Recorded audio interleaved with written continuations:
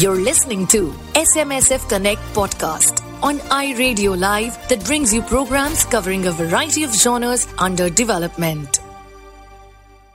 Hello and welcome to SMSF Connect podcast, in which we begin a new series focusing on promoting gender at workplace. I, Pooja Murada, and I, Aarti Grover. We represent the Outreach for Development team at SM Sehgal Foundation, a rural development NGO, and we will be hosting conversation on this very important topic.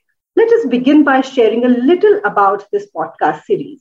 Since gender and women empowerment is a cross-cutting theme across SM Sehgal Foundation's programs in rural development, we thought bringing in expert voices on the theme and sharing good practices will not only be a learning for us, but will also benefit many civil society organizations who strive for promoting gender equality in their organization. In today's podcast, we look at understanding gender and gendering, and also see how we can have gender inclusive approach at the workplace. We have with us today Ms. Shalini Singh, who is a lawyer and trained psychologist. Shalini has been associated with CREA, an international human rights organization, for over 15 years and has led on much of CREA's capacity building at the community level. Her work and experience has been focused on design and implementation of capacity building programs that foreground integration of gender transformative approaches being implemented by women-led community-based organizations. Shalini has been running 3 annual institutes in Hindi on sexuality, gender, feminist leadership, and rights. She has been working on language and translation for making language accessible to everyone by translating and creating resources in Hindi on gender sexuality and human rights issues. Welcome, Shalini. Thanks Pooja, thanks a lot हमें इस discussion में और इस conversation में invite करने के लिए. Thank you. And अभी जो स्मृति से हमने बातचीत में काफी इंक्लूसिविटी पे जाना, इम्पोर्टेंस इसकी क्या है, तो इसी से ही इसका ऑपोजिट मैं सोच रही हूँ कि जो हम बायस क्रिएट करता है, एंड बायस होने से inclusivity is compromised. So with that, Shalini, मैं आपसे जानना चाहूंगी कि इस साल 2022 का जो इंटरनेशनल वुमेन्स डे का थीम रहा है, that is break the bias. According to you, how does one initiate this in our homes, at workplace, at the policy level, and so on and so forth? And क्या ये because it's an international theme, so क्या इसकी intensity Bharat में जितनी है, क्या और देशों में भी उतनी ही है? Is there still a need to break the bias even in the developed nations? If you could help us understand this.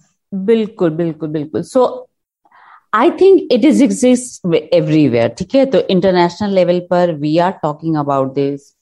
ये टैगलाइन बनाया गया, break the bias. It always, मतलब अपने आप में ये इट इज शोइंग कि भाई इसकी जरूरत सब जगह है. It is not part of like any one country and one region कि वहीं पर है एंड वहीं पर we need to talk about this. ठीक है, तो एक तो वो फर्स्ट चीज दिखाता है. दूसरा ये कि when we are talking about bias, तो फर्स्ट तो स्टेप है कि we need to understand, identify कि हाँ मेरे अंदर ये bias है कि नहीं है.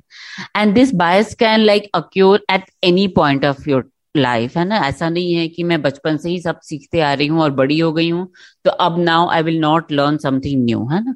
वो नए चीज biases मैं जनरेट भी कर सकती हूँ, डेवलप भी कर सकती हूँ, बट पुराने biases को मैं तोड़ भी सकती हूँ, ब्रेक भी कर सकती हूँ. There is always an opportunity. So first step is कि पहले हम उसको आइडेंटिफाई करें, and then identifying and understanding कि उसको हम कैसे चैलेंज कर सकते हैं, ब्रेक कर सकते हैं. एंड ये बायसेस बहुत ज्यादा नॉर्म से भी आते हैं, स्ट्रक्चर से भी आते हैं, जो ऑलरेडी लाइक एवरीडे लाइफ में हम देखते हैं ना। तो some of the biases we can see हमारे आसपास क्या है ना, कि जैसे आप कहे कि जो मैंने जेंडर का एग्जांपल दिया है ना, कि अगर शादी होती है या शादी नहीं होती है तो भी एक औरत की यही रोल होनी चाहिए और एक आदमी का यही रोल होना चाहिए, ठीक है। इसको एक नेगेटिव रूप में भी आदमी बहुत कुछ ले सकता है, बहुत स्ट्रांग ओपिनियन के साथ भी आगे बढ़ सकता है।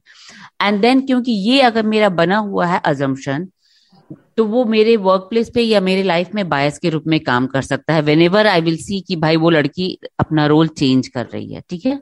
मैंने सोचा था कि this women cannot do these kind of things, but अगर जैसे ही मैं देखती हूँ कि वो चेंज कर रही है इस चीज को, I will immediately tell her कि नहीं नहीं नहीं, तुम ये नहीं कर सकती हो। और दूसरे लोगों को भी कहूंगी कि ये नहीं कर सकती है, इसको करना बेकार है। और मैं फिर से एग्जांपल दे रही हूँ कि एक मीटिंग में मैं गई थी और एक वहां लड़कियां फुटबॉल के बारे में बात कर रही थी। और वहां एक नेशनल लेवल के प्लेयर आए थे जिन्होंने अपने आप को इंट्रोड्यूस किया कि मैं फुटबॉल का नेशनल लेवल का प्लेयर हूँ। तो ही सेड कि मैं तो आपकी लड़कियों को देख रहा हूँ और इतनी दुबली पतली ये बेचारी लड़कियां, continuously again and again he said कि ये बेचारी लड़कियां, मुझे तो समझ में नहीं आ रहा कि ये फुटबॉल को कैसे किक लगाती हैं। एंड सो ये बहुत बड़ा मुझे लगा कि एक बायस है कि भाई लड़कियां फिजिकली स्ट्रांग नहीं होती हैं इसलिए वो फुटबॉल नहीं खेल सकती हैं। मैं कहती हूँ ये बायस आपके माइंड में है ना। There is nothing to do with the physical fitness और मेंटल पावर, है ना। कई बार हम अपने लाइफ में भी देखते हैं कि mentally if we are feeling something very strongly कि मैं ये कर सकती हूँ तो मैं वो कर लेती हूँ। And if I am like पहले से ही सोच रही हूँ कि तो मैं तो लड़की हूँ इसलिए फुटबॉल को मैं किक नहीं लगा सकती हूँ, मेरे में स्ट्रेंथ नहीं है, वो मैं नहीं कर पाऊंगी। एंड हम सबके लाइफ में ये बहुत ही बेसिक एग्जांपल दे रही हूँ कि औरतें बहुत कमजोर होती हैं। वी ऑलवेज सी कि कंस्ट्रक्शन साइट पे औरतें कितना बड़ा बड़ा ईंट का वो लेयर उठाकर चलती हैं, but we never see them as a strong women. कल भी मैं पढ़ रही थी आदिवासी औरतें, और अभी भी कितने गांव में, हिमाचल में, उत्तराखंड में औरतें कितनी दूर दूर से जाकर पानी घड़े कमर पे, सिर पे, हाथ में बाल्टी लेकर पानी लेकर आती हैं, but we never perceive them as a strong women, है ना। तो ये एक बायस है। एंड वो बायस फिर हमारे को इम्पैक्ट करता है how much opportunities we are getting, how much resources we are getting, है ना। क्योंकि if a person is not perceived in a particular way, then हम उसके लिए रिसोर्सेज एंड अपॉर्चुनिटी भी उसी पर्टिकुलर वे में देंगे या नहीं देंगे। हाँ, एंड जो आपने एग्जाम्पल दिया कि औरतें मीटिंग में जब आती थी तो पीछे ही बैठती थी, तो वो बहुत बड़े बड़े ऑफिसेज में भी ये बायसेस देखने को मिलते हैं। तो एक एग्जाम्पल मैं एक और बहुत प्रैक्टिकली बताऊंगी। जब हमारे पंचायत में औरतें चुनकर आई, इतना इलेक्शन फाइट किया, एंड ऑफ कोर्स इलेक्शन का फर्स्ट स्टेप ये था कि उनके फैमिली मेंबर्स ने नॉमिनेट किया था उनको कि भाई तुम जाओ इलेक्शन लड़ो क्योंकि रिजर्वेशन है। बट उसके साथ ये बहुत बड़ा बायस निकल के आया कि औरतें लीडरशिप पोजीशन में नहीं काम कर सकती, they don't know anything about it, तो वो क्या काम करेंगी। तो घर के पुरुष ही, जो हस्बैंड है या ब्रदर हैं, वही आएंगे पंचायत मीटिंग्स में and they will manage everything. तो जब हमने बहुत सालों तक उनके साथ काम किया and they started regularly attending all panchayat meetings, they started going to video offices, block development offices, उनसे मीटिंग के साथ व्हाट वी रियलाइज कि जब वो ब्लॉक डेवलपमेंट ऑफिसेज में मीटिंग के लिए भी जाती हैं, उनके husband and brothers will be offered chair कि आप आइए बैठिए, and they will never offer any chair. सामने बिठाना तो दूर की बात है, पीछे बैठने के लिए भी चेयर मिलेगा कि नहीं मिलेगा, it was not certain. And slowly they learn कि भाई मुझे अब चेयर अपनी खुद से लेनी है और जाके बैठना है ना। तो ये एक बायस का बहुत strong but day to day life का एग्जाम्पल है। एंड वो बायस फिर आपको इम्पैक्ट करता है कि आप किसको किस तरह से पेमेंट करते हैं, because if you are not recognizing someone capacity and capability, then you will also undermine their strength and power, and then वो इम्पैक्ट करेगा कि आप उसको कितना देना चाहते हैं, उसके लिए ऑनरेरियम दे सकते हैं या जो भी चीजें देना चाहते हैं, उसको उसकी कैपेसिटी को आप कैसे मेजर कर रहे हैं। तो एक ही काम के लिए देन किसको ज्यादा पैसे मिल रहे हैं, किसको कम पैसे मिल रहे हैं, वो हमने हर चीज में देखा है। कंस्ट्रक्शन साइट में तो हमें हमेशा दिखता है, ऑफिसेज में हम हमेशा ये देख रहे हैं, एंड बहुत हायर लेवल पर. एंड दिस पे पैरिटी की बात is not just about India, we have seen international level पे, न्यूज में, हर जगह ये बात होती है.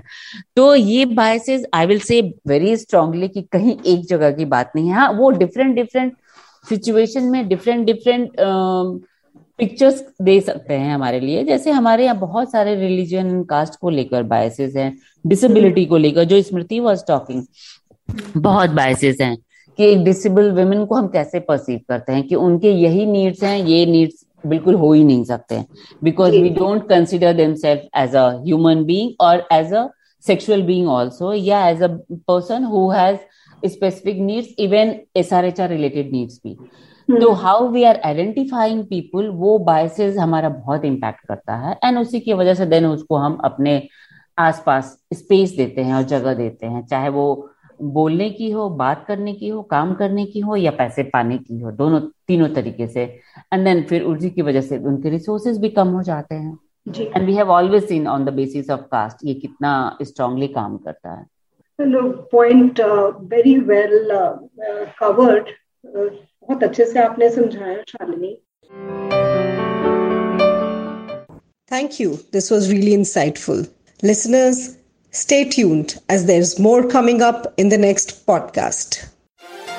Thank you for being with us. Stay tuned for more. You can also listen to these podcasts on Spotify, Apple, and Google.